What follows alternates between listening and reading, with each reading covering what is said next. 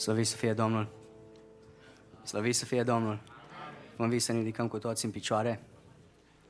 Psalmul 59, versetul 16 și 17 spune: Dar eu voi cânta puterea ta disă dimineață, voi lăuda bunătatea ta, căci tu ești turn de scăpare pentru mine, un loc de adăpost în ziua necazului meu.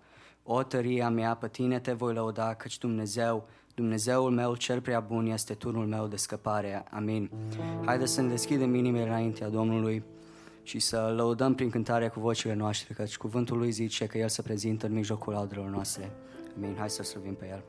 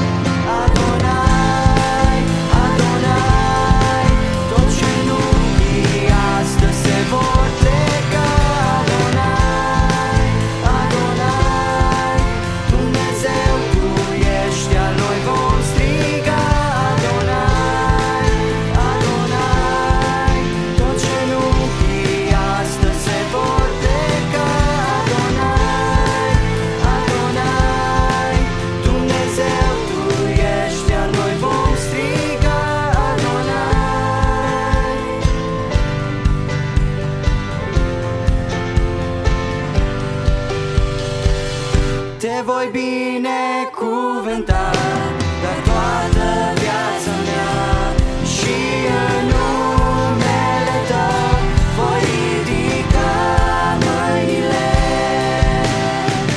Lauda Ta va fi mereu în gura mea, Te iubesc, o Domnule.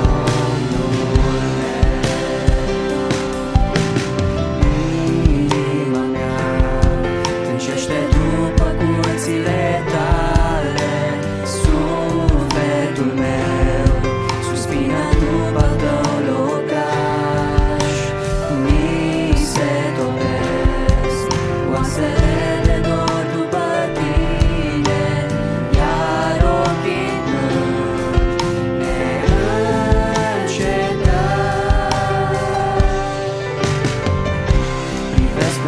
Sfânt, ca să-ți văd puterea și slava. E bunătatea ta peste viața mea. Aștept în tăcere răspunsul tău, Doamne. Vino, nu întârzia. Te voi binecuvânta, dar toată viața mea și în numele tău voi ridica mâinile. Lauda ta va fi mereu în gura mea. Te iubesc, o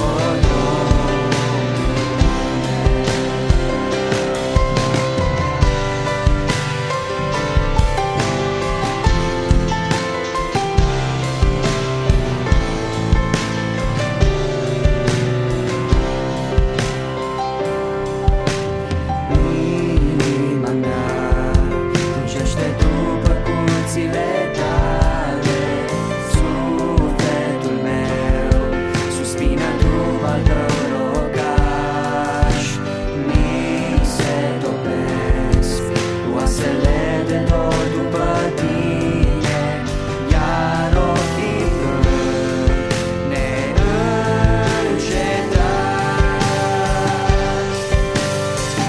Te voi binecuvânta, dar toată viața mea și în numele tău voi ridica mâinile.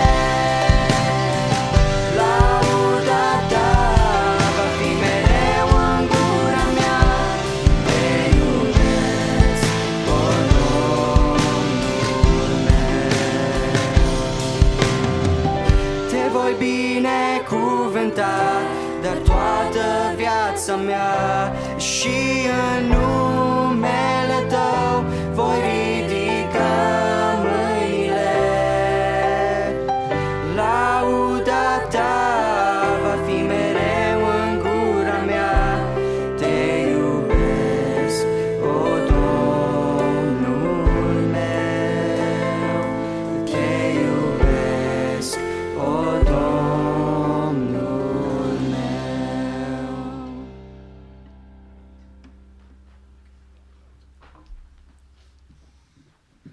Okay. Ce bine să fiu în casa Domnului. Amen. It's good to be in the house of the Lord with you all. My wife and I, we cherish the time we get to come back to Sacramento right now and be with our family, which of course includes our church family here with Maranatha. So it makes my heart glad to know when we come back just to see how you all praise and worship together, and as well to see just how you have been not only in prayer but also in deed been giving out of your hearts to the people of Ukraine, which is what I want to kind of call us to pray about tonight, as well for the service. So you may all be, very familiar with the fact that suffering in the Bible, it talks about that we as Christians are not guaranteed a life free of it. While we've been in San Diego, our church has been going through Ecclesiastes, which has gone through a lot of different aspects of life, and of course talks about, life as being meaningful and meaningless. And I just want to share a couple passages from that out of Ecclesiastes chapter 4, and then some encouragement as we go into our time of prayer. So chapter 4, verses 1 through 3 in Ecclesiastes says, "Again, I saw all the oppressions that are done under the sun, and behold, the tears of the oppressed. And they had no one to comfort them. On the side of their oppressors there was power, and there was no one to comfort them. And I thought the dead who are already dead more fortunate than the living who are still alive. But better than both is he who has not yet been and has not seen the evil deeds that are done under the sun." This morning, we saw, the children singing, Hai să ne ridicăm în picioare, right? To stand up and for all of us to come together and be unified as believers, right? So tonight we want us to be unified with the hearts in prayer for the people of Ukraine. In Ecclesiastes chapter 8, verses 12 and 13, it says, "Though a sinner does evil 100 times and prolongs his life, yet I know that it will be well with those who fear God, because they fear before him. But it will not be well with the wicked, neither will he prolong his days like a shadow, because he does not fear before God." This means, people, that we as believers, we should fear God and it will be well with us. And those who are wicked, in the end of days, it is not well with them, right? So as we go before the Lord in prayer and for tonight's service,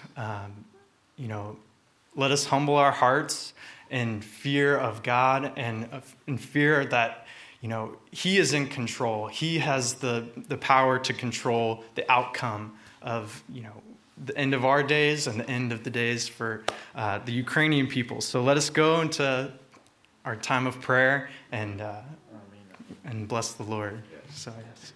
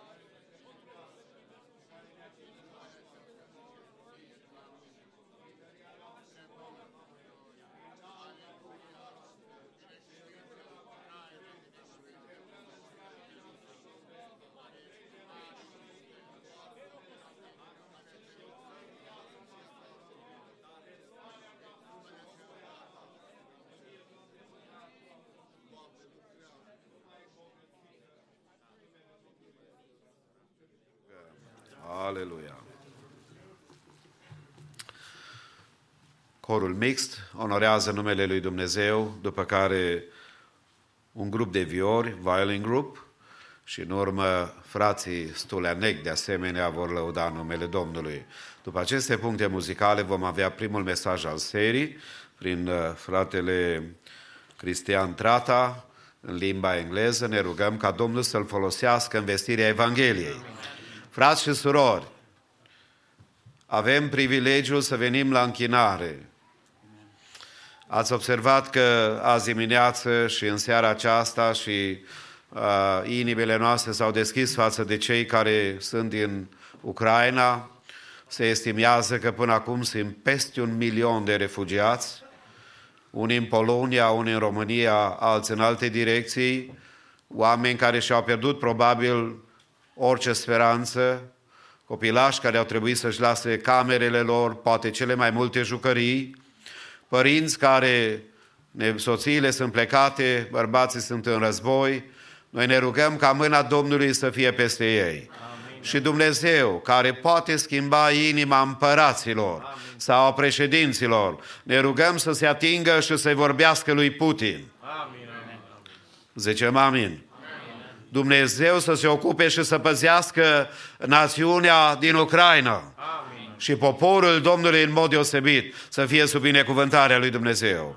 De aceea în seara aceasta e un privilegiu să nu auzim avioanele care bombardează, care să nu avem pericolul de a călca pe vreo mină să explodeze.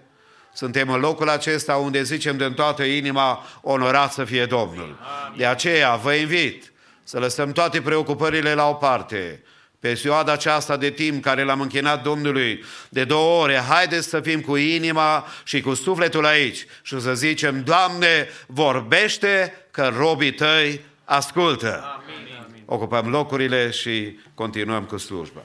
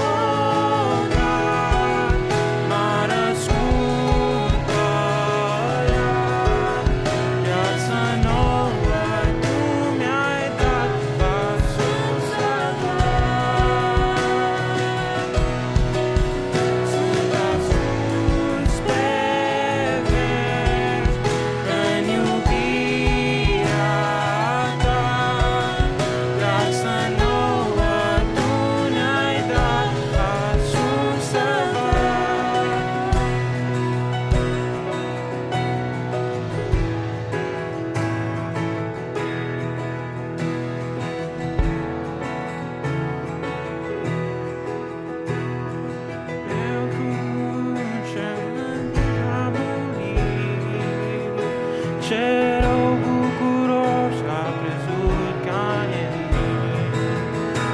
Dar Iisus a înviat libertate adus, când n-ai ofrat o viață început.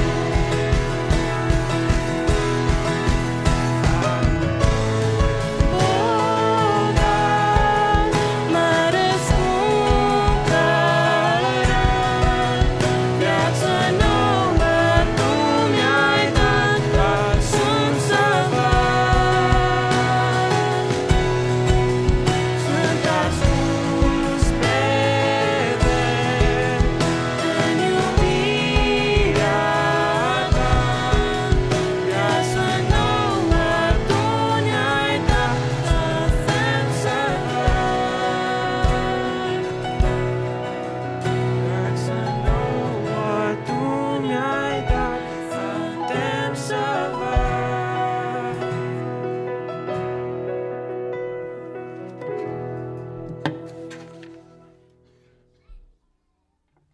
Slăvit să fie Domnul!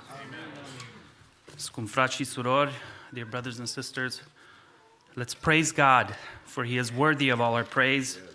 And as was mentioned a couple of times already, let's continue to stand in the gap for those who tonight are likely separated from their loved ones.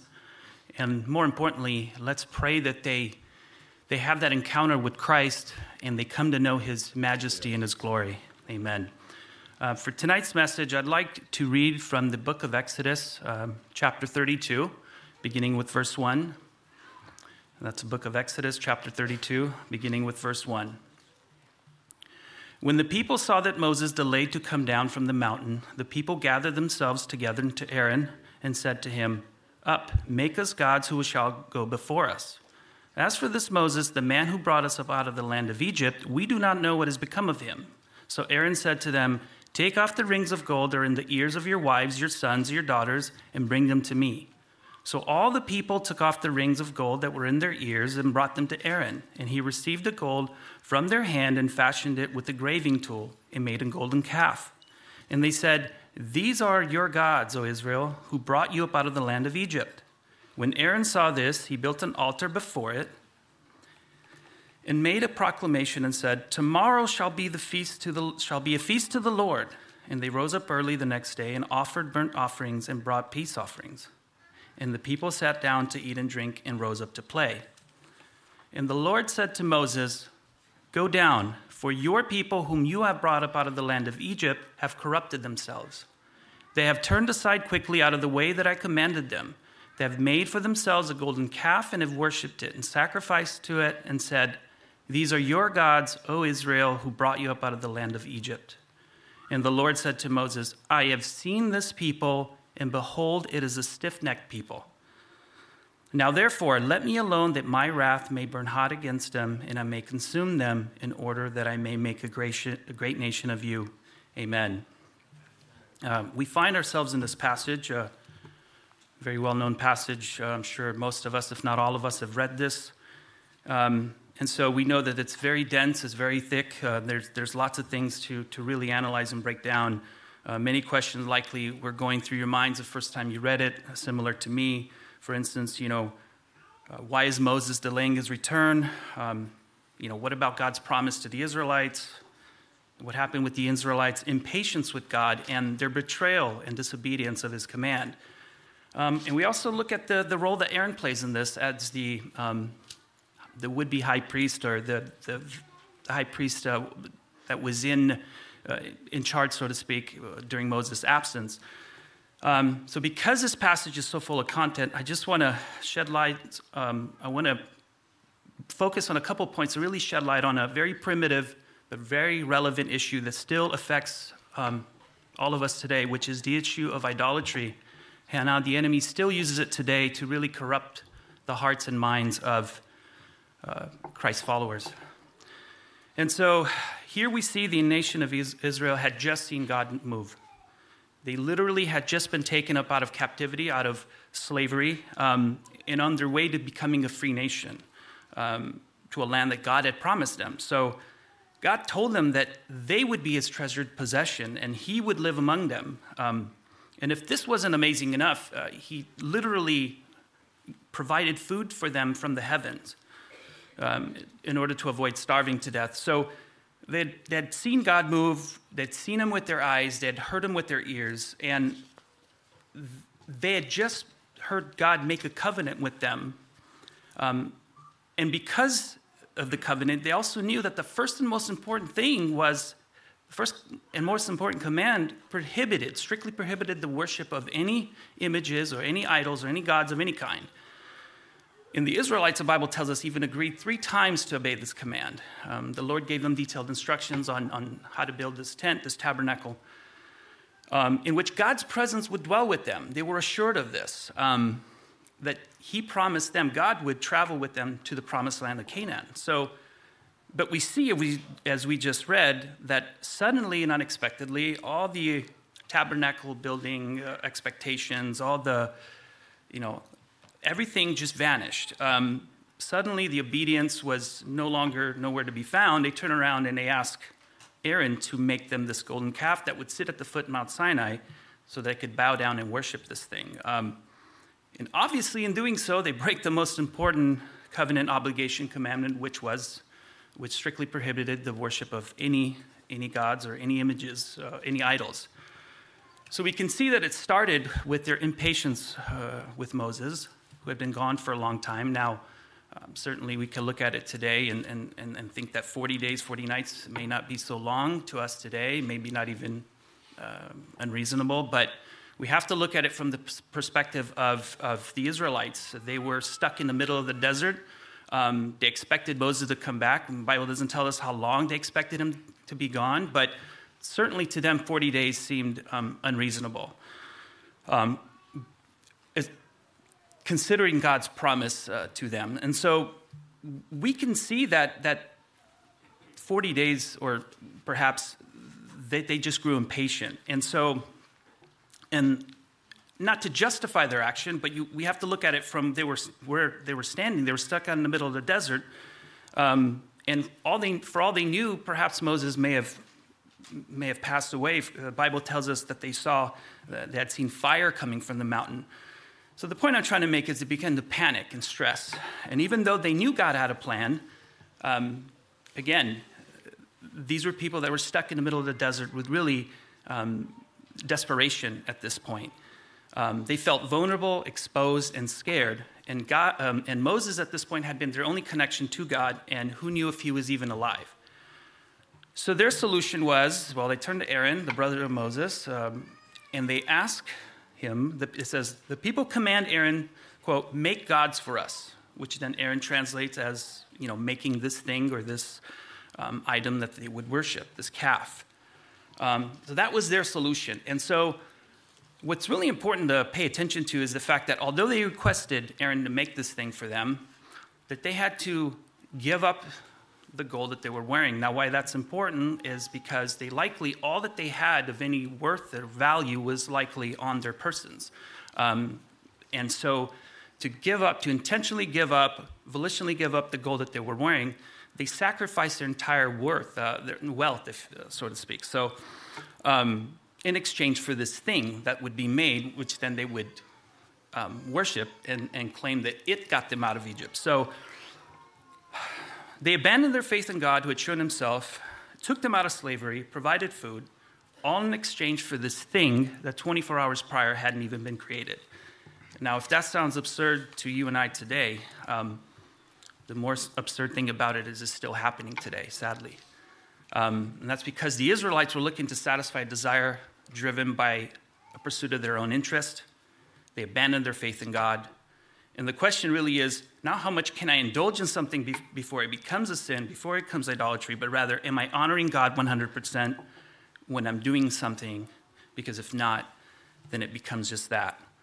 So to better analyze this, I will use some practical application. Now, these aren't directed at any one person. These are just ways for us to be able to look at this material and see how much we sacrifice our time, our money, and our efforts to chase the things of this world. So my first point is, idolatry begins in our heart when God is not sufficient. It begins in our heart. Idolatry begins in our heart when God is not sufficient. The Bible delights us with the news that we are fulfilled in God and that we have an abundant life, but not in just trusting God, but also in living for him as well. This is the essential component. We could look at the Israelites and we could see they threw in the towel, so to say, when God didn't seem as obvious to them anymore. They traded in the goodness and the promise of God in exchange for instant gratification, or better said, really a cheap substitute to the real thing. And when they knew full well God had taken them out of slavery, so they looked for a substitute to the fulfillment of God. And if I'm transparent, and I think we all have to be, when we reflect upon our own lives, I certainly do, and think about how often I look to the things that are not of God to fulfill the place of God, I think it's a time of self-reflection to really analyze an issue as deep and as dangerous as this is. And even worse than that, no matter how many times, at times we taste the emptiness of sin, sadly, some of us at times return to it.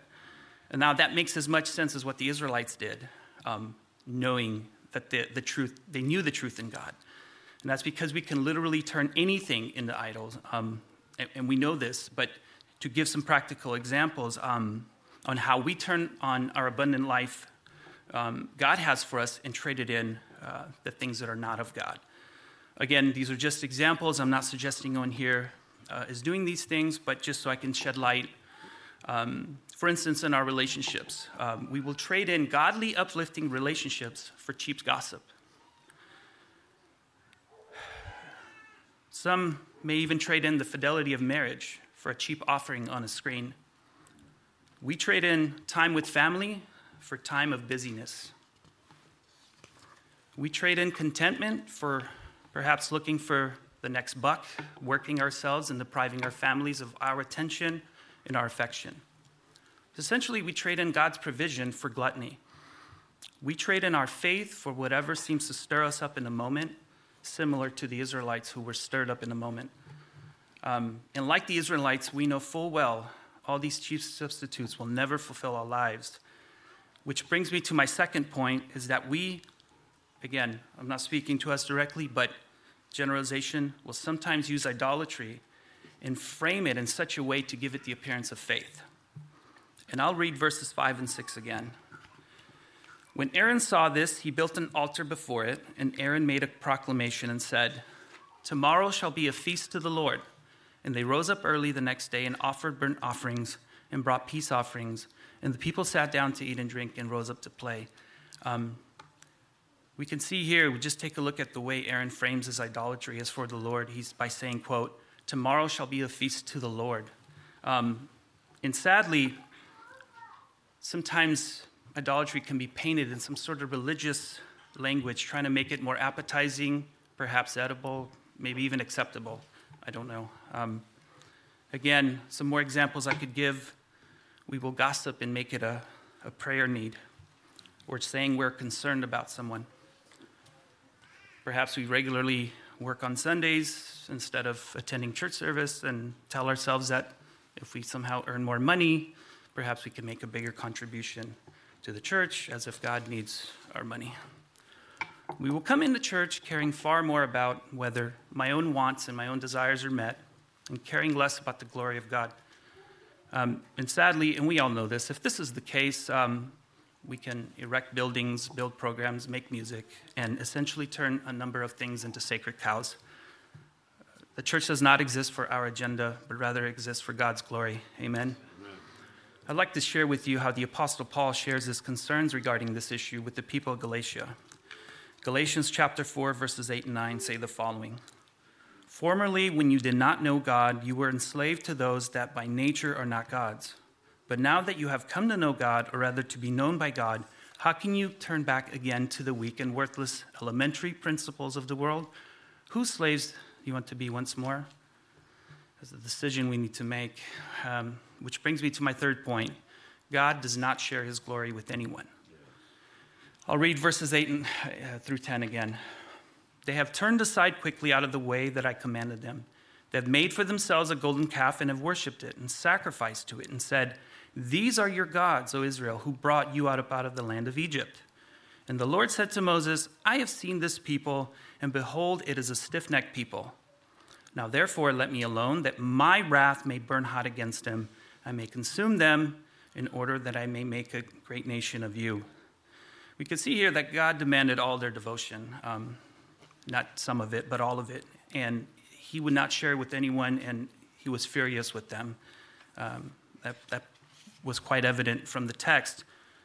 So the question for me, for all of us, if we're transparent, what are the things we tend to turn to at times alongside God?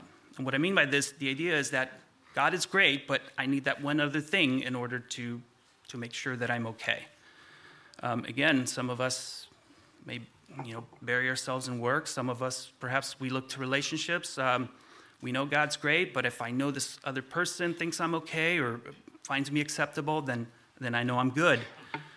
Perhaps we look to our bank accounts or some other thing that preserves our status or reputation. Or even worse, some may turn to drugs and alcohol. For the young people in the audience and not so young alike, if we want to know who our idols are or the things that we can't go without, just think about where we spend most of our time and money, or perhaps what we daydream about. These may be places we turn to when we're under great stress. And again, maybe some of us can't even consider something we can't even imagine losing because we don't know how we'd be able to go on without that thing alongside God. And again, I think we all have some things, or that one thing that we struggle with, and this is very clear, for the Bible tells us that we all will have struggles with sin in life. And struggling for Christ, as was mentioned, is not a new concept, which is why idols are so attractive. The enemy uses these. It's his design. He makes them very, very beautiful. Most traps that capture us all are beautiful. That's the idea. That's the intent. Again, perhaps a career that offers us a robust paycheck, delivers prestige and honor, or a life of comfort and predictability. Now, I want to make a point clear is that in themselves, these blessings are not idols, and striving for them is not sinful.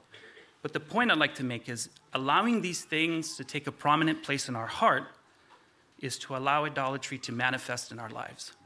By allowing these things to take a prominent place in our heart, idolatry will then manifest in our lives. And if we are to remain true to the gospel, we must acknowledge and share the message that God hates sin. Amen? And he will God will pour out his wrath on every person who sins. There's no one that by their own works can save themselves, not even one. And we know this to be true.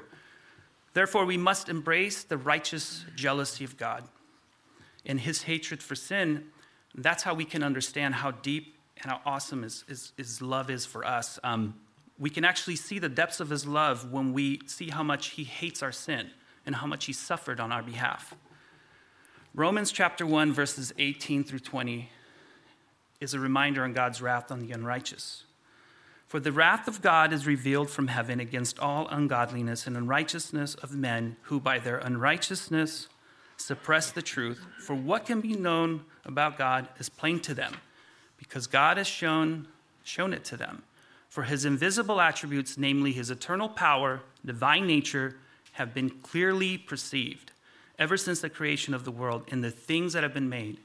So they are without excuse. We're without excuse. Which brings me to my fourth and final point, is that God gives mercy. Amen? I'll now read verses 11 through 14 from the same chapter 32. But Moses implored the Lord his God and said, O Lord, why does your wrath burn hot against your people, whom you have brought up out of the land of Egypt with great power and a mighty hand? Why should the Egyptians say, with evil intent did he bring them out, to kill them in the mountains and to consume them from the face of the earth? Turn from your burning anger and relent from this disaster against your people. Remember Abraham, Isaac, and Israel, your servants, to whom you swore by your own self and said to them, I will multiply your offsprings as the stars of heaven, and all this land that I have promised I will give to your offspring, and they shall inherit it forever. And the Lord relented from the disaster that he had spoken of bringing on his own people. Amen. So we see that God gives mercy, and that's because he keeps his promises. God's plan from the very beginning was the salvation of mankind, and as Pastor mentioned in his message this morning, before the world was even created, Jesus was already walking to the cross. So the God of justice is also the God of mercy. However, in our sin, we will face God's wrath. But in our repentance and faith, we will find life in his forgiveness.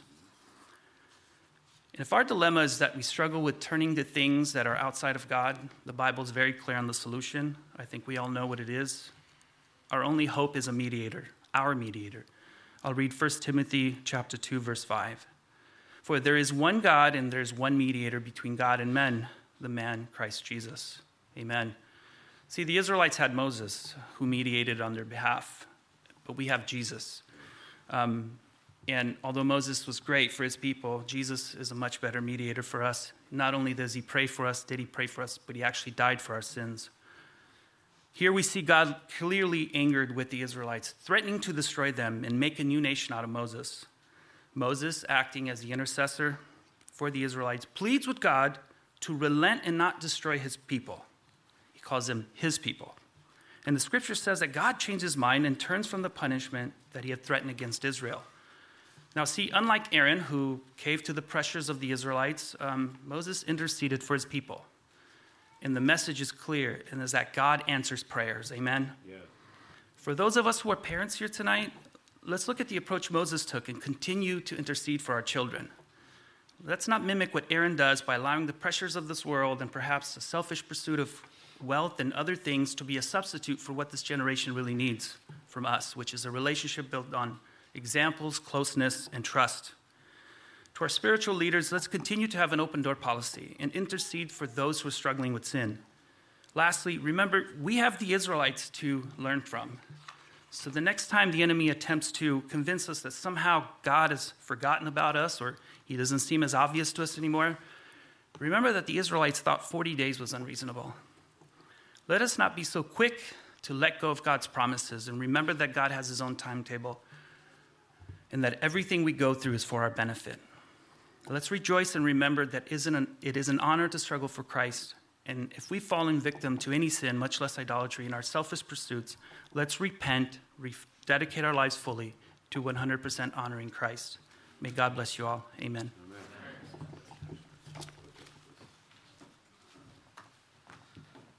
Apostolul dragostei, Ioan, încheie prima lui epistolă cu următoarele cuvinte: copilașilor, păziți-vă de idoli. Și noi în seara aceasta am fost îndemnați ca să ne păzim de idoli și zic Domnul să ne ajute. Am vrea în continuarea slujbei divine să ne închinăm Domnului cu darurile noastre de bunăvoie. Frații vor cânta o cântare, timp în care cei responsabili cu ridicarea colectei rugăm să ne ajute și dumneavoastră vă mulțumim de seriozitatea și dedicația dumneavoastră în dăruirea și susținerea lucrării din loc. Domnul să vă binecuvinteze.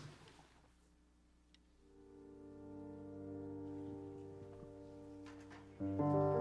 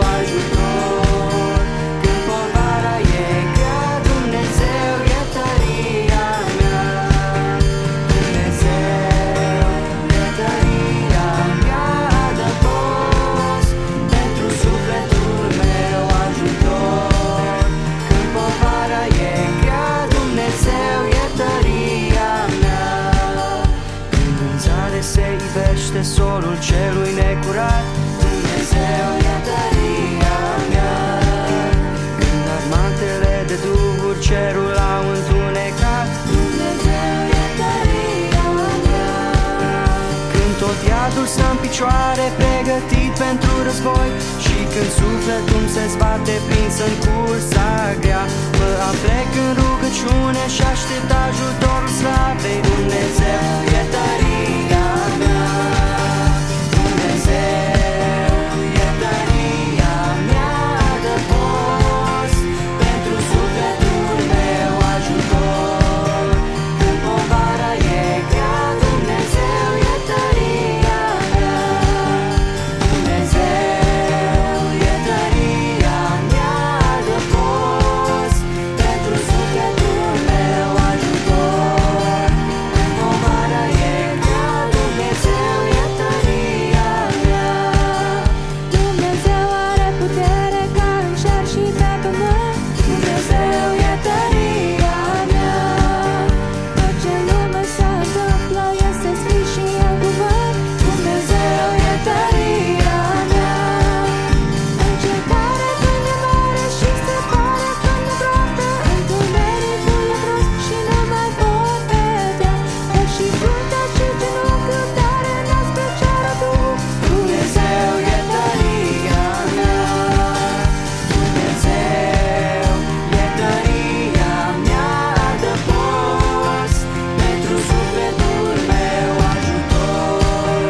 Când povara e grea, Dumnezeu e tăria mea.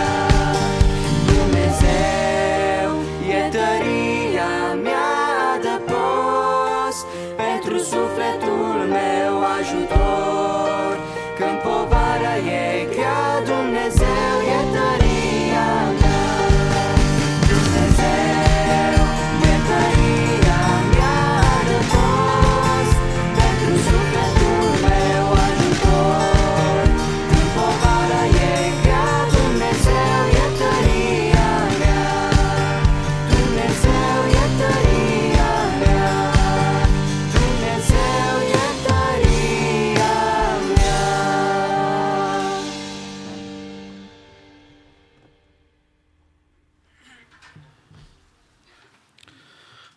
Înainte ca să continuăm cu slujba divină, să ascultăm corul mix care laudă numele Domnului, grupul de viori care cântă așa frumos, Domnul să-i binecuvinteze. Și apoi familia Losey, Nick și cu Stefania, care sunt cu noi în weekendul acesta, vor avea o cântare spre slava Domnului, Domnul să-i binecuvinteze. Am doar câteva scurte anunțuri. Mai întâi vreau să vă mulțumesc pentru dragostea și bunăvoința dumneavoastră, pentru donația frumoasă pe care ați făcut-o ca biserică azi dimineață pentru Ucraina. Dumnezeu să vă binecuvinteze. Dacă cineva mai dorește să adauge la suma aceasta care noi o vom trimite, așa cum am anunțat de la început, la biserici, la oameni care sunt responsabili și cunosc situația first hand, deci nu trimitem la voia întâmplării. Dacă ați observat și la televiziune, vă îndeamnă să fiți atenți, banii să nu se trimită oriunde, ci să fie coordonați, să știm că ajunge la locul unde trebuie. De aceea puteți lua legătura cu casierul bisericii, spun aceasta și pentru cei care sunt online, și totdeauna avem oameni care reacționează online și mulțumesc tuturor care întind mână de ajutor și Dumnezeu pe toți să-i binecuvinteze. Specificați doar la memo check-ului dacă trimiteți sau altă metodă cu casierul puteți comunica că este pentru Ucraina. În altă ordine de idei vreau să vă mulțumesc și pentru toate donațiile dumneavoastră de haine bune, încălțăminte pe care le-ați donat. Un post de televiziune de aici, din Sacramento, au observat prin alții anunțul nostru online că vom aduna ajutoare pentru cei din Ucraina și astăzi, la încheierea slujbei de dimineață, am avut un post de televiziune care a venit și mi-a luat un interviu foarte scurt, că dacă îți dă 30 de minute e foarte mult la televizor. Dar au venit, au filmat, era o tânără din Ecuador și a spus că vrea să filmeze puțin despre donația noastră, despre biserica noastră și am înțeles de la unii că deja informația s-a dat la TV. ne rugăm ca Dumnezeu să folosească națiunea noastră română pentru toți cei din Ucraina. Am declarat azi dimineață că noi suntem români, vecini cu cei din Ucraina, avem frați chiar și din Ucraina în biserică și avem inima foarte deschisă să ajutăm pe cei care sunt în nevoie. Dumnezeu să-i binecuvinteze.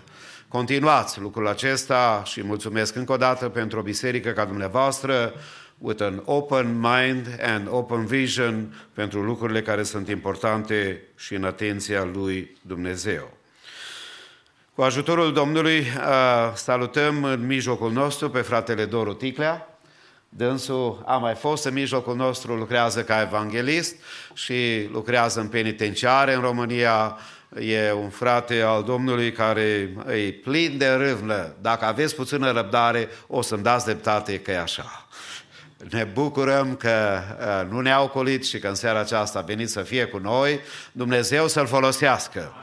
Apoi aș vrea să spun că programul săptămânii în care am intrat este unul obișnuit. Rectificând anunțul de azi dimineață, apar informații și schimbări de moment. Miercuri seara nu vom avea familia Mois, Andreea și Andrei cu noi, ci vor fi duminica viitoare seara. Ei sunt cântărezi de la grupul Speranța, au rude aici și vor fi prin sacramentul. Deci duminica viitoare vom avea la slujba de după masă o seară de alintare spirituală cu niște muzicanți dotați de Dumnezeu. Dar mai presus de toate zicem numele Domnului să fie glorificat.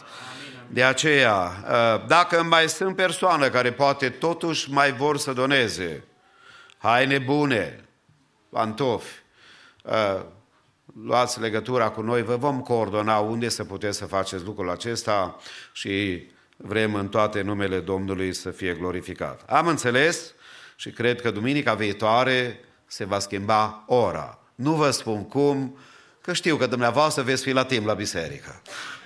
Fiți atenți, springtime, yes, fiți atenți la oră, oricum noi am schimbat de la 9 la 10, ar trebui să fim cu o oră mai repede de obicei. Nu știu, n-aud bine cu o ureche, dar nimeni nu o să amin, sau? Haideți și dumneavoastră sunteți oameni care sunteți informați, să ținem cont și de lucrul acesta. În toate zicem, numele Domnului să fie glorificat. Amin. Ne închinăm cu frații și surorile care au fost anunțate, cu punctele anunțate, Dumnezeu să ne binecuvinteze.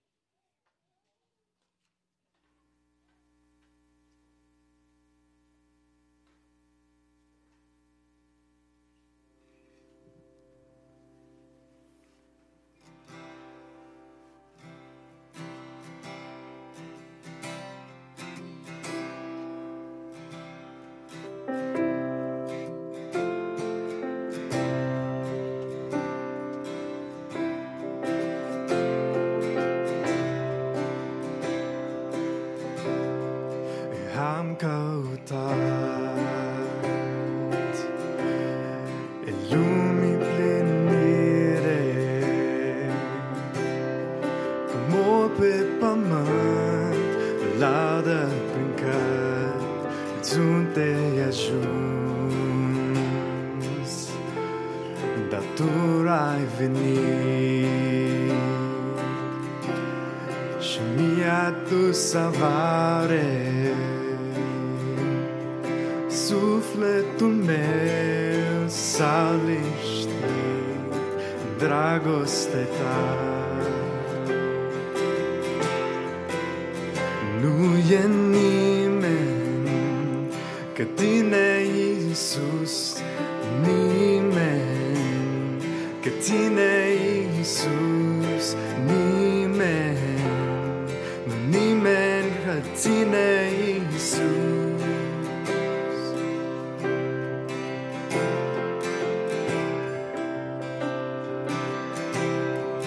Tu mă cunoști, îmi știi slăbiciunea, păcate greșeli, o, Doamne, le vezi și totuși Tu mă iubești. Ești cu mine pe munte, ești cu mine și-n vale. Nu este un loc ca Tu să nu poți, Doamne, să mă găsești. Nu e nimeni ca Tine, Iisus, nimeni ca Tine, Iisus, nimeni, nu-i nimeni ca Tine, Iisus.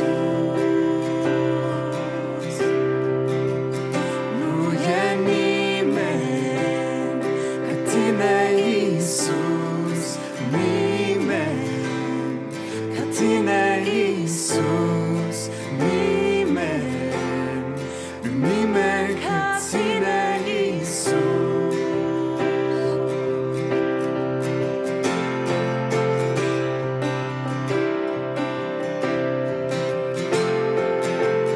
Tu schimbați în laude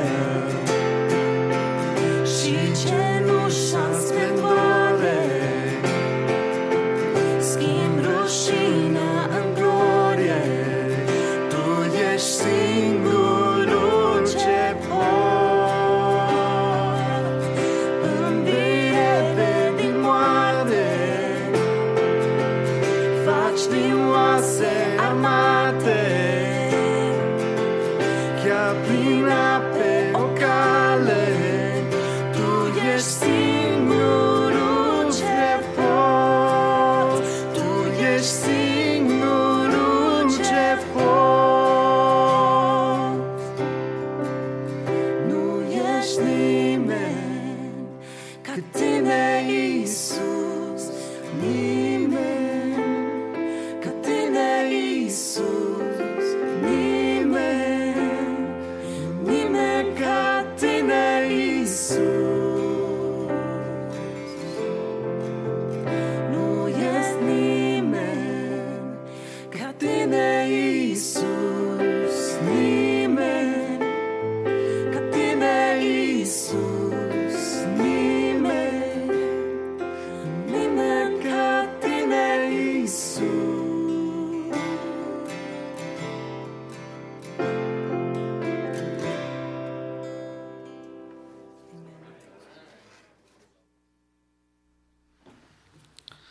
Dumnezeu să-i binecuvinteze. Ne ridicăm cu toți în picioare și în programul de citire al bisericii noastre ne aflăm în cartea profetului Isaia. În după masa aceasta, capitolul 55, citit de Daniel Gaud în limba engleză, după care ne vom închina cu worship team, pregătindu-ne inimile să ascultăm apoi cuvântul Domnului prin fratele Doru Ticlea. Isaiah chapter 55. Come, everyone who thirsts, come to the waters, and he who has no money, come buy and eat. Come buy wine and milk without money and without price. Why do you spend your money for that which is not bread, and your labor for that which does not satisfy? Listen diligently to me, and eat what is good, and delight yourselves in rich food. Incline your ear and come to me, hear that your soul may live. and I will make you an everlasting covenant, my steadfast, sure love for David. Behold, I made him a witness to all the peoples, a leader and a commander for the peoples. Behold, you shall call a nation that you do not know, and a nation that did not know you shall run to you, because of the Lord your God and the Holy One of Israel, for he has glorified you. Seek the Lord while he may be found. Call upon him while he is near. Let the wicked forsake his way, and the unrighteous man his thoughts. Let him return to the Lord, that he may have compassion on him, and to our God, for he will abundantly pardon. For my thoughts are not your thoughts, neither are your ways my ways, declares the Lord. For as the heavens are higher than the earth, so are my ways higher than yours, and my thoughts than your thoughts. Verse 10. For as the rain and the snow come down from heaven, and do not return there but water and earth, making it bring forth and sprout, giving seed to the sower and bread to the eater, so shall my word be that goes out from my mouth. It shall not return to me empty, but it shall accomplish that which I purpose, and shall succeed in the thing for which I have sent. For you shall go out in peace, and be led forth in peace. The mountains and the hills before you shall break forth into singing. And all the trees of the field shall clap their hands. Instead of the thorn shall come up the cypress. Instead of the brier shall come up the myrtle. And it shall make a name for the Lord, an everlasting sign that shall not be cut off. Amen.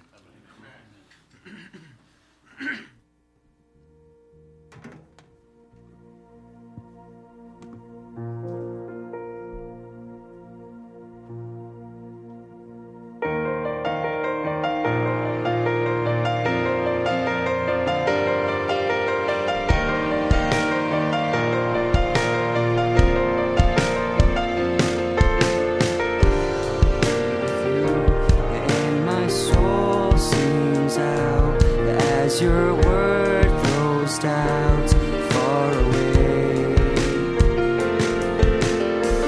I sing to you, and my heart cries holy, hallelujah, Father, you're near. My hope is in you, Lord, all the day long. I won't be shaken by drought or storm. Peace that passes understanding is my song, and I sing. My hope is in you alone. I wait for you, and my soul finds rest. In my selfishness, you show me grace. I worship you, and my heart cries glory. Hallelujah, Father, you're here. My hope is in you, Lord, all the day long. I won't be shaken by drought or storm. The peace that passes understanding is my song, and I sing. My hope is in you alone.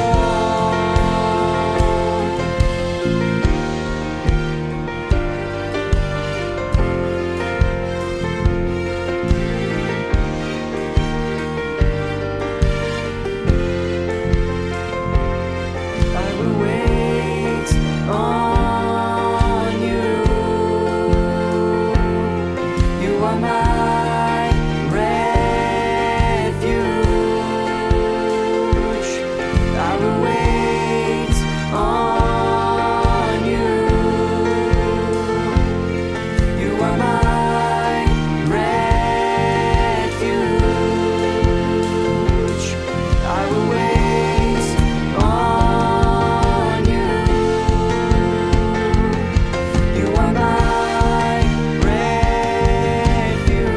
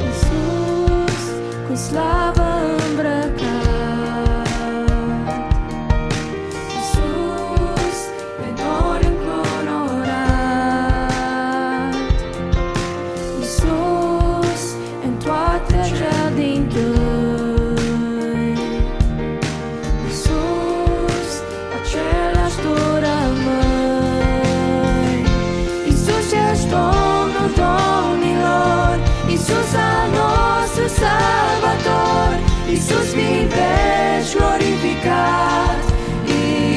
Isus, Isus ești Domnul domnilor, Isus al nostru Salvator, Isus vin veci glorificat. Isus, Isus, ce mult Tu ne-ai lăsat. Isus, îți dată înălțat. Isus, în lume ai venit. Isus, Isus disprețuit. Isus ești Domnul domnilor, Isus al nostru Salvator, Isus vin veci glorificat. Isus, Isus ești Domnul domnilor, Isus al nostru Salvator, Isus vin veci glorificat. Isus.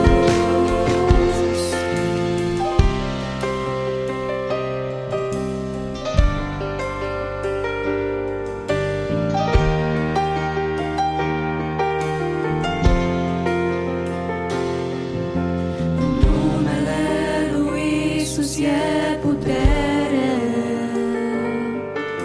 în numele lui poți fi ajutat. În numele lui Isus e putere, în numele lui poți fi vindecat. În numele lui Isus e putere, în numele lui poți fi ajutat. În numele lui Isus e putere, căci Domnul biruința câștigat. Isus ești Domnul domnilor, Isus al nostru Salvator, Isus vin veci glorificat. Isus, Isus ești Domnul domnilor, Isus al nostru Salvator, Isus vin veci glorificat. Isus, Isus ești Domnul domnilor, Isus al nostru Salvator, Isus vin veci glorificat. Isus, Isus ești Domnul domnilor, Isus al nostru Salvator, Isus vin veci glorificat. Isus.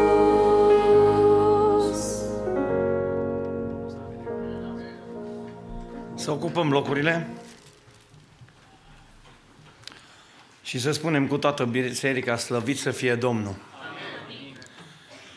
Vreau să vă spun că, deși vin mai rar la biserică, acum 5 ani am mai fost la biserica asta, fac parte din biserica asta. Dacă biserica asta cea răscumpărată de Domnul Iisus la Golgota. Și vreau ca toți să facem parte din această biserică și niciunul să nu lipsească la răpire. N-am crezut că o să ajung aici, deși sunt credincios.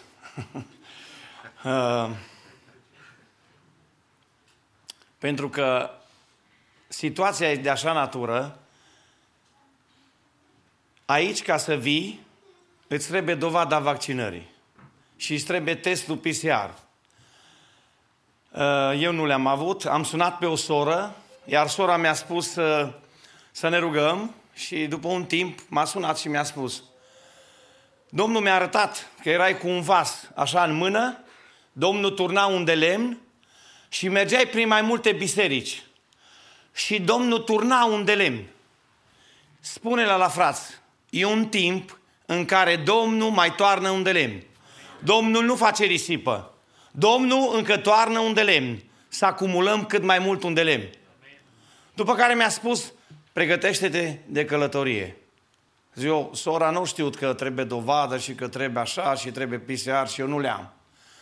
Doamne, ce să fac? Mai vorbește-mi. Am deschis Biblia, parcă nu credeam că este așa verset în Biblie. Fiul omului, pregătește-te de călătorie. Pleacă ziua în amiaza mare, sub ochii lor. Du-te pentru un timp în alt loc. Wow! Atunci am cumpărat biletul și așa, mai puțin curaj, deși sunt curajos, am plecat la aeroport. Când am ajuns la aeroport, mi-a spus că avionul care venea de la Istanbul întârzie 2 ore. Și că avionul pentru americani îl pierd. Că aveam numai o oră și 10 minute. Și eu nicio problemă. Mi-am făcut un test de ăsta rapid, am urcat în avion, am ajuns la Istanbul. Acolo trebuie să stau 18 ore în aeroport. Zice, ești liber, poți să mergi să iei un hotel, așa, dar când te vei întoarce înapoi trebuie să faci testul. Nu știam ce test fac acolo, cum mă găsesc, așa mai departe. Am zis că mai primit prefer să stau acolo. Deși testul a expirat în 24 de ore, nu mai aveam test, nu mai aveam nimic, eram și răcit, tușeam.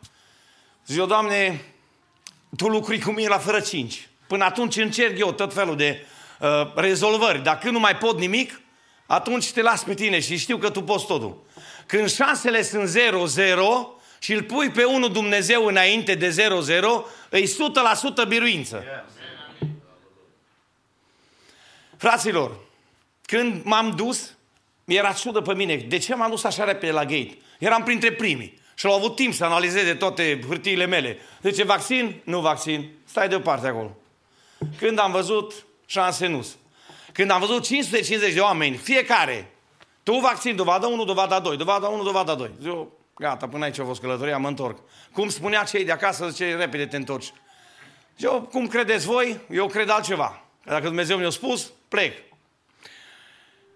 La fără 5 minute, după ce au intrat toți, a venit la mine, s-a uitat iar la document și atunci mi-am adus aminte că eu în 2020 am fost internat în spital, deși n-am avut nimic, dar să știți că toate lucrurile lucrează împreună spre mine celor ce iubesc pe Dumnezeu, deși nu le vezi atunci, le vezi mai târziu. Atunci mi-a dat o brățară din aceasta, care se pune pe mână. Eu n-am pus-o pe mână, că n-am fost bolnav, eu am pus-o aici în Biblie și am păstrat-o aici.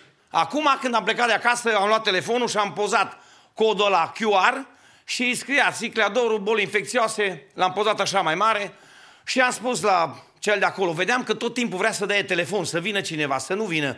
Nu știam, să răspundă la telefon, Doamne, nu știu cum să mă rog. Să vină dacă e mai bine să vină sau să nu vină, să nu răspundă la telefon, nu știam. Dar zic, Doamne, facă-se voia Ta. Dacă ei să ajung acolo, eu știu că e voia Ta să ajung acolo. Și atunci am zis, time ago, I have COVID. Oh, zice, da? Zice, document. Îi scot telefonul, îi arăt.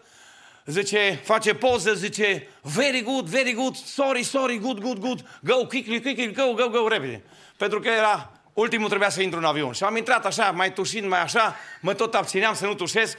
Și am zis, Doamne, numai să văd că o trecut tot anul, că nu se întoarce înapoi, că să nu mă oprească iară. Eu nici testul expirat și așa, singurul care eram în avion așa. Și am zis, Doamne, ce minunat e să asculți de Tine și ce minunat e să mergi prin credință. E greu, dar merită să mergem prin credință. V-am spus că am fost și eu internat de această zisă boală. Poate la unii a fost, într-adevăr, virus și eu nu contest lucrul ăsta, dar la mine nu a fost absolut nimic. Și toată lumea se speria când am ajuns în spital. Chiar și fratele Relu Moldovan m-a sunat și a zis, frate, Doru, am auzit că ești internat. Da, zic, să nu cumva să vă rugați pentru mine să mă vindec, că eu nu-s bolnav deloc. Dacă vreți să fac 100 genuflexiuni, tot că sunt asimptomatic. Nu simțeți nimic. Și doctorița de acolo mi-a spus că boala asta nu s-a găsit leac de tratare. Eu cred ce zice, dar dumneavoastră crede ce ziceți? Păi ce cum să nu? Păi atunci de ce mi-aduceți dimineața 5 medicamente, mi-a 5 și seara 5? Pe mine nu mă doare capul, nu-s răcit, nu nimic. De ce să le iau? Păi așa zice protocolul, nu ziceți că le iau. Le-am luat toate, le-am pus în geantă și m-am dus cu ele acasă. N-am luat niciunul. Nu le-am spus ce am făcut eu cu ele, n-am vrut să mă pui rău cu ei așa. După 10 zile am plecat acasă, n-am avut nimic. Dar Dumnezeu a lucrat într-un mod minunat, că altfel nu puteam ajunge aici dacă n-aveam brățara. Și Dumnezeu lucrează când într-un fel, când în altul. Numai noi să luăm seama. Mulți zic tot felul de inițiale, ce înseamnă inițiala de la COVID, nu știu ce. Și eu am pus altceva. Cum o vorbit iarăși Domnul? Noi să luăm seama. Noi să luăm seama, Domnul ne vorbește. Pentru mine boala asta a fost o binecuvântare, fraților. Eu până acum prea mult am lucrat pentru mine. Prea mult am lucrat. Și am zis, Doamne, dacă mai dai zile, dacă mai trăiesc, eu numai să-mi acopăr facturile și atât și gata. Numai pentru tine lucru. Și să știți că Domnul are de lucru. Domnul mi-a dat de lucru foarte mult. Asta eu simt ca o relaxare, ca o binecuvântare din partea Domnului că sunt aici. Fratele meu care mă însoțește pe tot locul și mă duce și nu mai știu unde să mă ducă, așa simt ca o binecuvântare din partea Domnului. Dumnezeu răsplătește și aici, vă spun. Am făcut la mai mulți case care erau așa înghesuiți, 7-8 copii într-o cameră, n-aveau nici sobă, nimic. Și am văzut minunea lui Dumnezeu, cum Dumnezeu lucrează prin oameni de nimic. Așa, adică oameni, zicem noi, oameni de nimic. Dar să știți că picătură cu picătură se face un potom mare. Dacă noi câte un pic facem de aici, noi putem ajuta foarte mult. Zilele trecute vorbeam cu soția și îmi spunea ce debusolați și ce speriați sunt cei care vin din Ucraina. Au venit la Cluj mai multe autocare, care sunt mulți copii orfani și vreau să stea pe un termen mai mult, adică nu mai au tată, numai mamă și câte 8 copii, 9 copii, 10 copii. Sunt oameni care sunt necreștini și când a vrut un frate să ia geamantanul, a sărit pe el și a zis, nu, e a meu ăla, nu. Că era frică că îl ia, poate are averea lui ei, acolo toată averea, avea ceva bani, acolo nu știu. Dar e foarte speriat. După o săptămână nemâncați pe lângă vame pe acolo și fratele Ghiță Ignat tot trimite și eu tot încerc de aici să rezolv multe probleme. Și zice, mă frate Doru, tu nici acolo nu poți să stai. Zic, eu nu pot, că așa mi-a dat Domnul energie și vreau să lucru pentru Domnul. Domnul să ne binecuvinteze. Vreau să seara aceasta să vă spun, timpul trece foarte repede și vreau să vă spun multe lucruri. De aceea vreau să vă spun și să vă încurajez. Subiectul care vreau să înțelegem bine în seara aceasta este: alungă teama, alungă frica, ieși din peștera în care ești, că Domnul mai are de lucru cu tine. Așa i-a zis și la Ilie. Era un om puternic al Dumnezeu. Eu m-am temut când am fost în spital și un frate de-a meu de aici, din America, alt frate, nu acel din care am venit, zice, scapă-ți viața, fugi, nu te lăsa întubat. Zic, eu ce s-o speriat așa lumea, ce așa, nu vă fie nicio frică, că eu înțeleg ce se întâmplă și cum. Dar mi-a fost și mie teamă. Deși altădată am fost plecat în Siberia, unde era minus 55 grade în 1993. Și nu m-am temut. Pentru că m-am dus cu Domnul și în lucrarea Domnului. Și Domnul m-a binecuvântat și mi-a dat o binecuvântare, un ajutor potrivit. Eu am dus ajutoare Domnului și Domnul mi-a dat un ajutor potrivit. Adică soția, care nu știa deloc românește și ne-am căsătorit foarte rapid, așa cum zicea un frate. Zice, cum te-ai căsătorit? Eu ca așa, da. M-am culcat și m-am trezit cu soția lângă mine. Așa de repede au decurs lucrurile. Și nu vinea să cred că Dumnezeu lucrează într-un mod așa de minunat. Deci căutați mai întâi Împărăția lui Dumnezeu. Și celelalte vi le dau pe deasupra. Vrei soție, îți dă soție. Vrei casă, îți dă casă. Vrei mașină, îți dă și mașină. Dar caută mai întâi Împărăția lui Dumnezeu. Și eu am căutat și am văzut cum Dumnezeu lucrează. Dumnezeu să ne binecuvinteze. Este o cântare care noi așa cu drag o cântăm. Iisus potolește furtuna. Știți cântarea? O știți, nu? Așa o cântau la un grup de rugăciune la noi, cam 100 și ceva de frați.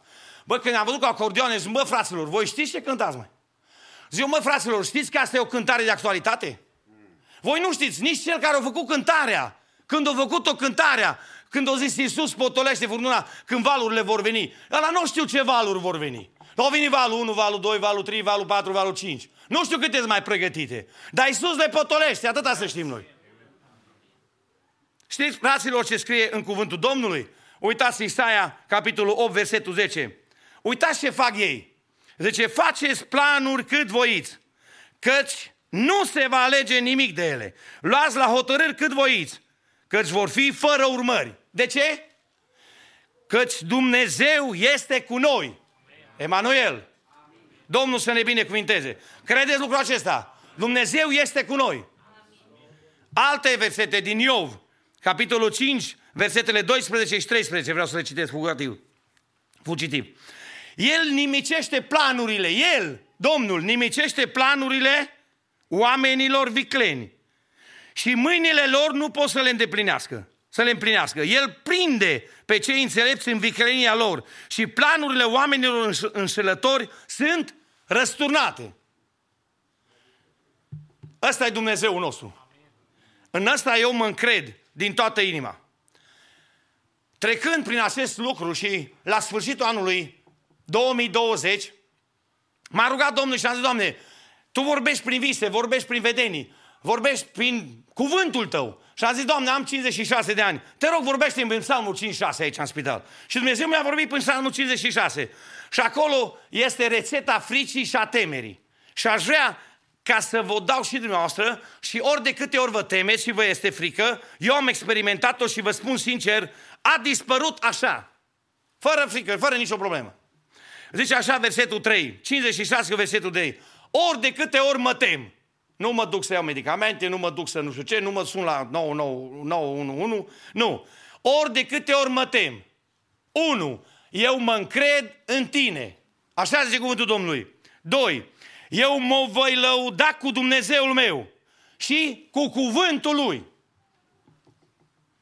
Eu mă încred în tine, eu mă încred în Dumnezeu și nu mă tem de nimic. Ce pot să-mi facă niște oameni? Nimic, decât cât e îngăduit de Domnul. Când am citit și versetul 8, tu numeri pașii vieții mele de pribeag. Fraților, ne numără anii, ne numără zilele, dar ne numără și pașii. Noi un pas nu putem face decât dacă e îngăduit de El. Eu cred ce scrie cuvântul lui Dumnezeu, da și amin. Aș vrea în seara aceasta să alungăm teama. Vă întreb, Ilie, om al lui Dumnezeu, era un om puternic? Era un om foarte puternic. Dar la un moment dat, atenție, o lăsat un singur gând în inima lui. Am fost plin de râvnă pentru Domnul. Când a văzut Satana, bă, zice, ăsta o cam slăbit un pic. O venit al doilea la pachet, că să vin repede. Zice, și a rămas numai o singur. Zice, și caută să-mi ia viața. Și s-a ascuns într-o peșteră. O venit un cutremur, o venit mai multe, dar o venit și un susur blând. Atenție, fiți atenți la susurul blând a Domnului. Și ce i-a spus Domnul? L-a lăsat Domnul. Eu fost teamă, l-a lăsat Domnul. O zice, ce faci tu aici, Ilie? Ce faci tu aici, frate Gheorghe, frate Vasile, frate Ion, frate, soră Margareta, soră Viorica? Ce faceți aici? Ieșiți din peștera aceasta. Ieșiți că Domnul mai are de lucru cu fiecare. Domnul are de lucru cu tinerii, Domnul are de lucru cu bătrânii, Domnul are de lucru cu toți. Domnul să ne facă să înțelegem. Și David era un om puternic și s-a temut, dar uitați ce a făcut, s-a încrezut în Domnul. Domnul să ne ajute la lucrul acesta.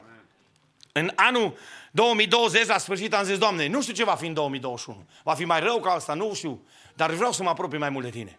Și atenție, lucrul acesta aș vrea să vă îndemn și vine ca din partea Domnului. Și am vorbit așa, dimineața auzeam o voce. Zic, Doamne, vreau să mă apropii mai mult de Tine anul acesta. Și a spus, vrei? Și am zis, da, vreau. Păi ce în fiecare seară, asta e valabil pentru toți cei ce au telefon mobil, că acum copiii la vârstă mică au.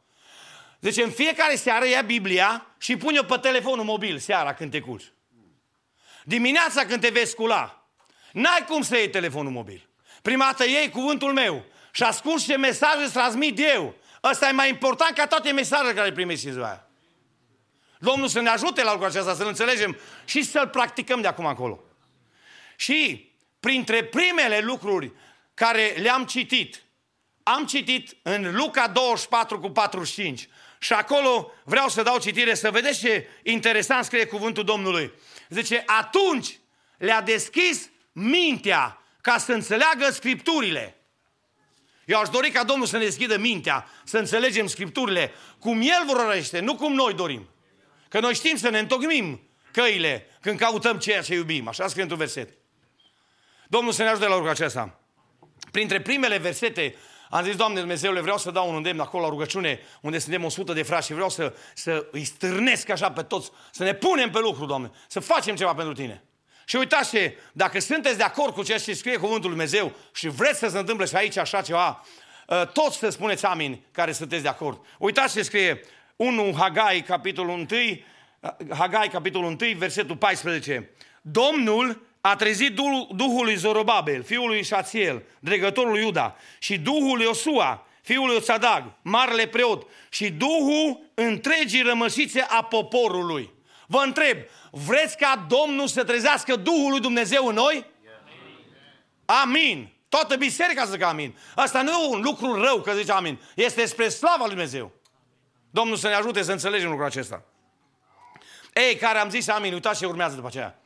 Zice, așa că ei au venit și s-au pus pe lucru în casa Dumnezeului oștirilor Dumnezeului lor. No, acum să zice toți amin. Eu nu cred că fratele se va supăra dacă toți veniți, bă frate, dăm de lucru. Vreau un job să am afară, 3 înăuntru. Cum ar fi biserica aceasta? Vă spun că ar veni americani aici și ar veni toate felurile de nații de aici, ar veni aici și ar vedea minunile lui Dumnezeu în locul acesta. N-ar mai merge tinerii la alte biserici, la la americani. Ar veni americani aici, vă spun eu, garantat. Dumnezeu să înflăcăreze Duhul ăsta în noi și Dumnezeu să ne facă să înțelegem că Duhul lui Dumnezeu este foarte important să fie trezit în inimile noastre. Uitați ce scrie în Faptele Apostolilor, capitolul 4, versetul 31. Zice așa: după ce s-au rugat ei, s-a cutremurat locul unde erau adunați. Și atenție, și toți s-au umplut de Duhul Sfânt. Și fiți foarte atenți ce scrie aici.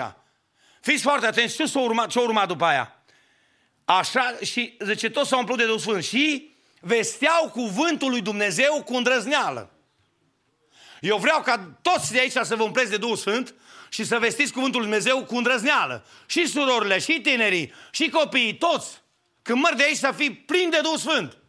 Și zice, zice, oamenii ăștia sunt oameni de rând. Așa a spus într-un loc. Deci oamenii ăștia, dar zice, am priceput că au fost cu Iisus.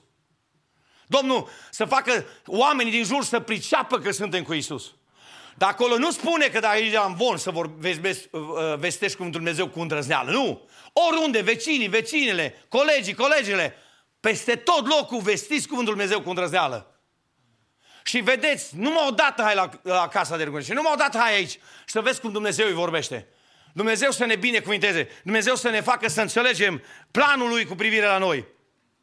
Vreau să vă spun că acolo la cercul ăla de rugăciune, în seara aceea, după ce am dat îndemnul acesta și am citit acest verset, am făcut un grup de rugăciune și în fiecare seară la ora 10 fără 10 spunem un motiv de rugăciune acolo și toți frații, nu, pe grupul ăla nu afișăm nimic, nici versete, nici poze, nimic. Doar atât scriem, prezent. Suntem 50 de frați care ne rugăm și ne contactează frații. Zice, nu vă rugați și pentru mine. Zic eu, de ce să ne rugăm pentru tine? Păi uite, te trec printr-o încercare. Bun, treci printr-o încercare, intră în grupul de rugăciune și rogă-te și tu. Dumnezeu vrea să ne implicăm cât mai mult, nu? Nu să mă rog eu pentru altul și altul să nu stai, să nu facă nimic. Domnul să facă și aici grupuri de rugăciune. Pentru că rugăciunea și postul sunt cele mai puternice arme. Și Dumnezeu să ne facă să înțelegem lucrul acesta. Vine furtuni. Pe nimeni n-am văzut să stea la rând să vină furtuna în casa lui. Ați văzut pe cineva? Să fim și noi în rând cu oamenii, să avem și noi năcazuri un pic în casă și așa mai departe. Nu. Nici boala. Nu. N-am văzut pe nimeni la oncologie să zic, stau la rând să vină o bolă și mie în casa mea și să lucre Domnul. Nu. Dar vă spun, când vine furtuna, ce fac oamenii? Oamenii se pun la adăpost. Zice Domnul, ție îți place foarte mult jocurile de cuvinte. Deci așa spun, cum îți place ție? Zi mai rar. A venit furtuna și în casa mea. Și am zis, Doamne, ce să fac? Păi ce pune-te la adăpost? Cum? Și atunci am zis mai rar. Știți ce înseamnă să vă puneți la adăpost? Adică adăpost. Aia înseamnă să te pui la adăpost. Adăpost în casa ta. Și atunci eu, Domnul, voi lucra. N-ați vrea ca Domnul să lucre în casa noastră. Dar să aducem post și rugăciune. Și atunci Domnul va lucra. Domnul să facă să înțelegem lucrurile acestea. Și după aceea Domnul a lucrat cu adevărat. Și Domnul, când Domnul este în corabia noastră, în barca vieții noastre, se ridică și m-a zis, taci fără gură. Și o tăcut. Și vântul și mare și tot. Și potolește furtuna El care a îngăduit-o, El și lasă și are metodă de a ieși din ea. Dumnezeu să ne ajute la lucrul acesta. Aș vrea să fiu foarte scurt, că timpul trece repede, aș vrea să vă spun mai multe lucruri, dar asta e. Cu altă ocazie, poate, vreau să vă spun așa că m-a rugat Domnul și am zis, Doamne, te rog frumos, dăm o predică și aș ruga ca toți tinerii de aici, Dumnezeu să se roage așa, Doamne, vreau să-mi dai ceva deosebit. Vreau, nu mai auzi nimeni. Vreau să-mi dai o pildă, să le spun la frați cum trebuie să facem și ce trebuie să facem. Dar o pildă așa, cum nu am auzit de nimeni. Și m-a rugat și Domnul mi-a dat. Și a zis, tu repari mașini. Da. Bun. No, predica ta trebuie să fie așa. Un credincios adevărat trebuie să se asemene cu o mașină. Wow. Și după aceea a început căutările, lucrările și am zis, o mașină bună trebuie să aibă o direcție bună. Un credincios bun trebuie să aibă o direcție bună. Dacă nu avem o direcție bună, e o problemă mare. E așa sau nu e așa? Mașina este dotată și cu lumină. Le place xenone, ne place să avem faruri cât mai puternice. Dar în Psalmul 119 cuvântul tău este o candelă pe cărarea mea. Pe candela este ceva care vede așa numai 3 metri. Dar înaintează 3 metri. Și de acolo vezi că mai vezi încă 3 metri. Nu sta pe loc. Că Domnul nu-i place lucrul acesta. Mașina este dotată și cu motor. Și nouă ne place să avem, să nu spunem, Domnul m-a botezat cu Duhul Sfânt acum 40 de ani. Și nimic de atunci. Cum așa? Nu se poate așa ceva. Deci motorul, dacă tot cu aceeași ungere mere, se gripează. Ne trebuie ungere proaspătă, un ulei proaspăt care vine de sus. Și Domnul să ne-l dea în seara aceasta. Mașina aceasta este dotată și cu oglinzi. Oglinzile sunt de două tipuri. Una care o întorci așa la parasolar, surorile înțeleg mai bine despre ce vorbesc, te vezi cum ești tu, dar sunt 3 care sunt lateral, ele sunt retrovizoare, ele numai pe altcineva vezi. Domnul să ne ajute să ne vedem pe noi. Mașina aceasta e dotată și cu schimbător de viteză. Sau acum e la dumneavoastră automată. Este, dacă o pornești și o pui în punctul neutru, sunt mulți pe aici pe biserică. Frate, eu sunt neutru, așa, nu vreau nici cu fratele, nici cu... Așa, eu sunt neutru. Dacă n-aș vrea să vin niciunul așa, vă spun sincer. Și dacă e cu schimbător de viteză, la noi se spune așa, e la punctul 0 sau punctul mort. Atenție, punct mort. N-aș vrea să vin niciunul acolo. Ei, când pornești mașina și la punctul mort, mașina consumă, face gălăgie și poluează. N-aș vrea să fie niciunul ăsta în biserică. Numai să consume, să facă gălăgie, că sunt ăștia foarte mulți, și poluează. Domnul să ne ferească de așa. Amin. Mașina este dotată și cu clanson. Clansonul știți pentru ce? Pentru avertizare. Deci când vrei să avertizezi pe cineva, clansonezi. Cel mai bine să imită în românește. Știți cum se imită clansonul în românește? Tit, caută în Tit, capitolul 3, primele 3. Și Dumnezeu să vedeți ce ne spune acolo. Îi puțin amuzant, dar eu cred că nu le veți uita niciodată. Odată cineva de aici din America m-a sunat și mi-a spus, zice, știți ce a pățit un pastor aici? Știți ce a pățit pastorul cu tare? Și eu știam că ceva nu păți bine. Dar atenție, eu vreau să spun ceva. Înainte de a-mi spune, te rog să citești în Tit, capitolul 3, primele 3, de vreo 3 ori, ca să intre bine la cap. Și după ce a citit, zice, nu-ți mai spun nimic. S-a terminat. Zice, știți ce scrie aici? Uite, vreau să le citesc. Să vedeți ce scrie în Tit, capitolul 3, primele 3. Și dacă am merge numai cu atâta și ar fi extraordinar din seara aceasta, din locul acesta. Uitați ce scrie. Adu-le aminte. Eu îi spun la fratele păstor să vă mai aduc aminte de lucrul acesta. Pentru că de-aia spune adu-le aminte, că suntem uituci, uită repede. De-aia zice adu-le aminte. Zice, să fie supuși stăpânitorilor și regătorilor. Să-i asculte, să fie gata să facă orice lucru bun. Atenție! Să nu vorbească de rău pe nimeni. Amin, fraților. Hai să toată biserica să spunem amin. Așa. Zice, să nu fie gata de ceartă. Amin. Ci cumpătați. Amin. Plin de blândețe față de toți oamenii. Amin. Doamne, ajută din lucrul acesta. Și uitați ce scrie. Că și noi eram altădată fără minte, neascultători, rătăciți, robiți de tot felul de pofte și de păcate, trăind în răutate, în pismă, vrednici să fim urâți și urând unii pe alții. Dacă nu eram noi așa, înțelegeam. Dacă nu eram eu altceva. De aceea aș dori în seara aceasta să înțelegem lucrurile acestea. Pe scurt vreau să vă mai spun câteva lucruri, să nu le uit, pentru că de fiecare dată mă turez așa ca mașina și cam le uit. Mașina e dotată și cu GPS. Ne place foarte mult GPS-ul, da? Mai ales într-o țară străină. Îți spune, du-te pe strada înainte, ia-o la stânga, ia-o la dreapta, ai ajuns la destinație. Ne bucurăm. Ei, vreau să vă spun că toți cei ce sunt fii al lui Dumnezeu, noi toți, noi trebuie să fim călăuziți de Duhul lui Dumnezeu. Ăsta e mai sus de sateliți. Ăsta din vechime era și spunea, scoală-te și du-te pe strada care se numește dreaptă. Acolo vei întâlni un om care se roagă. Wow! Ăsta vede și ce faci în casă, fraților. Ăsta ar vrea ca Duhul lui Dumnezeu să fie trezit în noi. Și să ne spună, du-te la sora cu tare, are nevoie de rugăciune, are nevoie de sprijin, acum nu are de mâncare, nu are pâine sau nu are ceva. Aș vrea să fim călăuziți de Duhul lui Dumnezeu. Domnul să ne facă să înțelegem ce înseamnă să fii călăuzit de Duhul lui Dumnezeu. Domnul să ne dea izbândă. Vreau să vă mai spun un lucru foarte important. Orice mașină bună ați avea aici în America, orice mașină, cea mai bună mașină. Tinerilor le place mașinile cele mai tare și cele mai bune. Dar vă spun, când o alimentezi greșit, în loc de benzină îi bagi motorină, cam 100 de metri mai merge și după aceea nu mă auză, tâc, bâc, bâc și s-a oprit. Aveți grijă cu ce ne alimentăm, fraților, surorilor, atenție la alimentare. Să nu credeți că dacă v-ați alimentat greșit și v-ați uitat undeva și ați vizionat ceva sau ați făcut ceva și ați zis, nu, acum hai că citeți niște psalmi și să acoperi. Nu, nu, nu. Mașina aia nu va funcționa bine. Până când scoatem tot rău de acolo. Știți ce scrie Biblia? Mărturisiți-vă unii altora păcatele voastre. Este lucruri care, de exemplu, degeaba vii la fratele păstor să te mărturisești când tu ai greșit față de fratele. Păi du-te la fratele și mărturisești. Bă, frate, am greșit față de tine. Iartă-mă. Și el zice, și eu te-am vorbit de rău. Iartă-mă. Și s-a rezolvat problema. Te-ai descărcat de răul ăla care a fost în tine. Este lucruri care nu putem să ne mărturisim la frați. Dacă ne uităm, nu ne-am uitat la televizor sau ne-am uitat la telefon. Acolo nu putem, iartă-mă telefonul, nu? Atunci mergi la un frate de încredere și zici, uite frate, vreau să scap de patina asta. Vreau să scap de lucrul acesta. Nu se poate o mașină să funcționeze bine, un copil al Dumnezeu să funcționeze bine dacă se alimentează greșit. Oricât de bine ai pune, oricât de benzină ai pune, după aceea nu mai merge. Trebuie să scoți răul de acolo. Dumnezeu să ne ajute. Câteva lucruri ca să vedeți cum ne putem alimenta cu bine și cu rău. Psalmul 1. Atenție! Zice, ferice de cel ce nu se duce la sfatul celor răi. Asta e alimentare greșită. Nu se așează pe scaunul celor batjocoritori. Doamne, ajută-ne să nu ne alimentăm cu acestea. Și dacă te-ar vrea să te alimentezi bine, uitați ce scrie.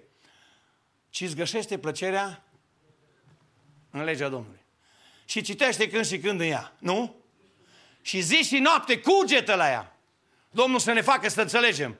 Dacă ne alimentăm din canale, îți vor 66 de canale. Și mai multe poate aici. Dacă ne alimentăm din 66 de canale, alea numai mizerii vin pe ele. Dacă ne alimentăm din 66 de cărți, ăsta vine numai biruință din ele. Domnul să ne binecuvinteze. Domnul să ne facă să înțelegem din ce să ne alimentăm în seara aceasta. Și aș dori din tot sufletul să înțelegem ceea ce vrea Dumnezeu în seara aceasta de la noi. Să ieși, alungă teama, alungă frica, alungă orice și hai să ne punem pe lucru în casa Domnului. Când ai mult de lucru, uiți de frică, uiți de teamă, uiți de tot. Eu le spuneam așa, băi, eu n-am timp nici să mă îmbolnăvesc. Nu mă duc încolo, dincolo, hai să facem casa, hai să facem dincolo, hai așa. Și pur și simplu nu ai timp. Depinde cu ce îți îndeletnicești timpul și cu ce îți îndeletnicești viața. Dumnezeu să ne facă să înțelegem lucrurile acestea.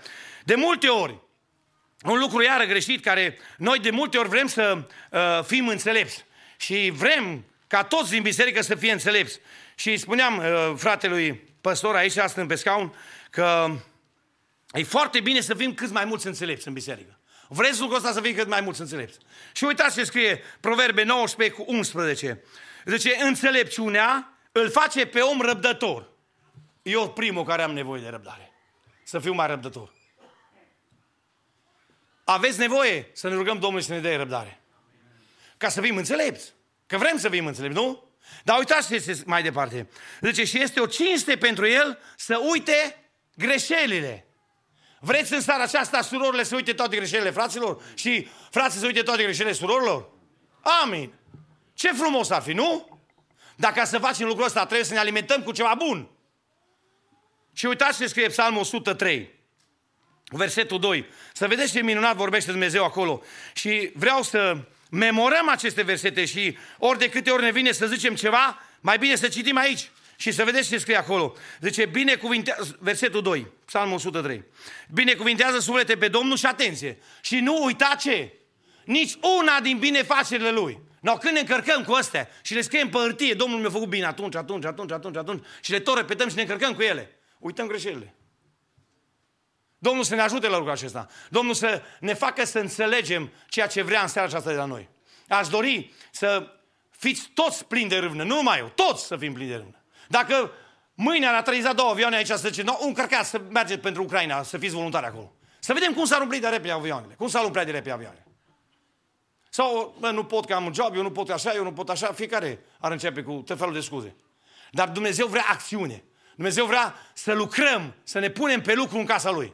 Dumnezeu să ne dea înțelepciune. Eu aș dori în seara aceasta să mergem din locul acesta ca plin de puterea lui Dumnezeu, plin de Duhul Lui. Și El să ne lumineze mintea când citim Scripturile, să înțelegem ceea ce vrea să ne zică. Dumnezeu să ne binecuvinteze pe toți. Aș dori să rămân aceste cuvinte. Timpul a trecut foarte repede, nu știu, așa repede trece timpul aici la dumneavoastră. Dar zic, Domnul să vă binecuvinteze pe toți. Și cu altă ocazie o să mai vorbim și alte lucruri. M-aș bucura ca dacă mergând din locul acesta să luăm ceva în viața noastră. Dacă toți de astăzi încolo, în fiecare dimineață am citit Sfânta Carte, Biblia, și nu i-am mai uitat la telefon, ar fi extraordinar. Vă spun, din 2021 nu a existat o zi în care să nu citi. N-am cum, că trebuie să mă uit și la telefon. Nu pot. Nu? Prima dată trebuie să o iau pe asta. Domnul să ne ajute. Dumnezeu să vă binecuvânteze pe toți. Amin. Onorat să fie Dumnezeu. Mulțumim Stăpânului pentru lucrarea care s-a desfășurat în după masa aceasta. Am fost chemați de Domnul în seara aceasta să fim atenți la idolii care pot să cuprindă inima și viața noastră Și am fost îmbărbătați în seara aceasta să citim Cuvântul lui Dumnezeu ca sursă de hrană spirituală, ca sursă de educație spirituală, ca sursă de îmbărbătare pentru momentele grele ale vieții. Aș vrea să încheiem slujba din seara aceasta cu rugăciune, aducând încă o dată înaintea Domnului situația din Ucraina, să ne rugăm ca Dumnezeu să aducă pace. Să ne rugăm ca Dumnezeu pe cei care sunt descurajați, dezorientați, să le vorbească într-un mod deosebit. Crizele care vin în viața noastră câteodată sunt cele mai bune indicatoare că Domnul ne cheamă să ne întoarcem la El. E chemarea lui Dumnezeu prin tot ce se întâmplă, ca să știm că El vrea să fim cu El nu pentru o zi, nu pentru două, ci pentru veșnicie. Ne ridicăm cu toți în picioare în seara aceasta și într-o rugăciune comună cerem ca ungerea Domnului să fie peste casele și familiile noastre. Ne rugăm ca Dumnezeu să mântuiască refugiații din Ucraina. Ne rugăm pentru bisericile din România și nu numai bisericile, oameni în general care primesc emigranți. Primăriile sunt implicate, oamenii de bine sunt gata să ajute și întind o mână de ajutor. Sunt familii care și-au deschis casele să primească oameni să doarmă, că n-au unde să doarmă. Dumnezeu pe toți să-i binecuvinteze. Ne încredințăm în mâna Domnului pentru săptămâna în care am intrat și Dumnezeu să ne vorbească prin Duhul Său cel Sfânt. Cu toții ne rugăm Domnului și când rugăciunea comună este încheiată, prin fratele Relu Nicolae, care rog să vină aici în față, vom încheia slujba divină tot prin rugăciune. Tatăl nostru și Dumnezeul nostru,